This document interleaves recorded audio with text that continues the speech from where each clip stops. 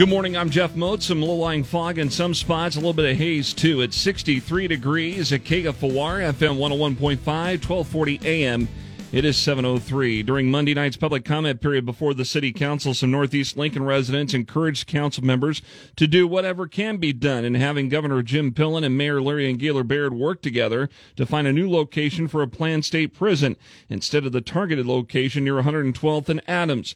Those who testified cite a lack of transparency in the process, low in light and sound pollution, more traffic, and safety concerns make that area not as the right place to build a new prison.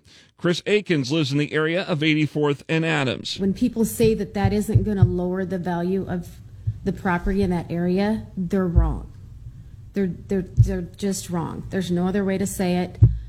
So I'm just asking for help. Pillen nearly 2 weeks ago announced plans for a $350 million, 1,500-bed prison on more than 300 acres of land in the area, which is nearly a mile outside the city limits. Councilmember James Michael Bowers, who represents Northeast Lincoln, has arranged a town hall meeting for September 21st in hopes that they can discuss positive developments on finding a different site.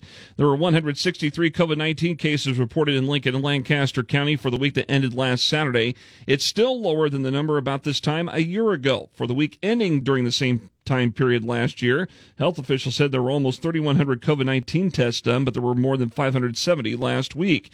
Wastewater analysis also has shown a steady rise in viral particles detected. More than 35,000 virus particles were reported in mid-June, but the number increased to nearly 413,000 this past week.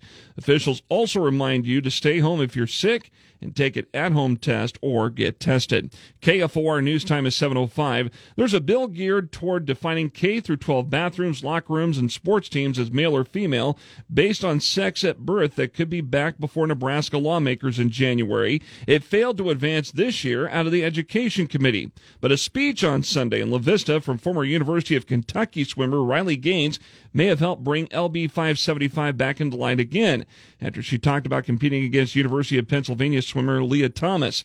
The Nebraska Examiner reports that Gaines spoke openly about the competition against Thomas, who became the first openly transgender woman to compete in women's events and won the 200 freestyle and 500 freestyle races. The Examiner also reports that Gaines told the gathering that she views this and other items for freedom of speech to guns as, quote, spiritual warfare, end quote. Access into the Haymarket from 9th Street will be restricted beginning at 6:30 tonight for the Zach Bryan concert at Pinnacle Bank Arena. Lincoln Police Sergeant Chris Vollmer has some friendly reminders now how you can access the Haymarket area. Please utilize N Street to the south or Salt Creek Roadway from the north. Additional parking for the venue is the festival lot at 901 V Street. That's there by the Breslow Ice Center. Westbound access will be restricted on 9th Street at R, Q, P, and the O Street access road.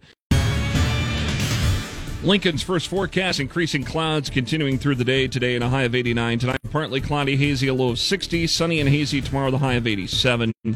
Sunny Thursday, a high around 88. 94 for the high on Friday with sunshine.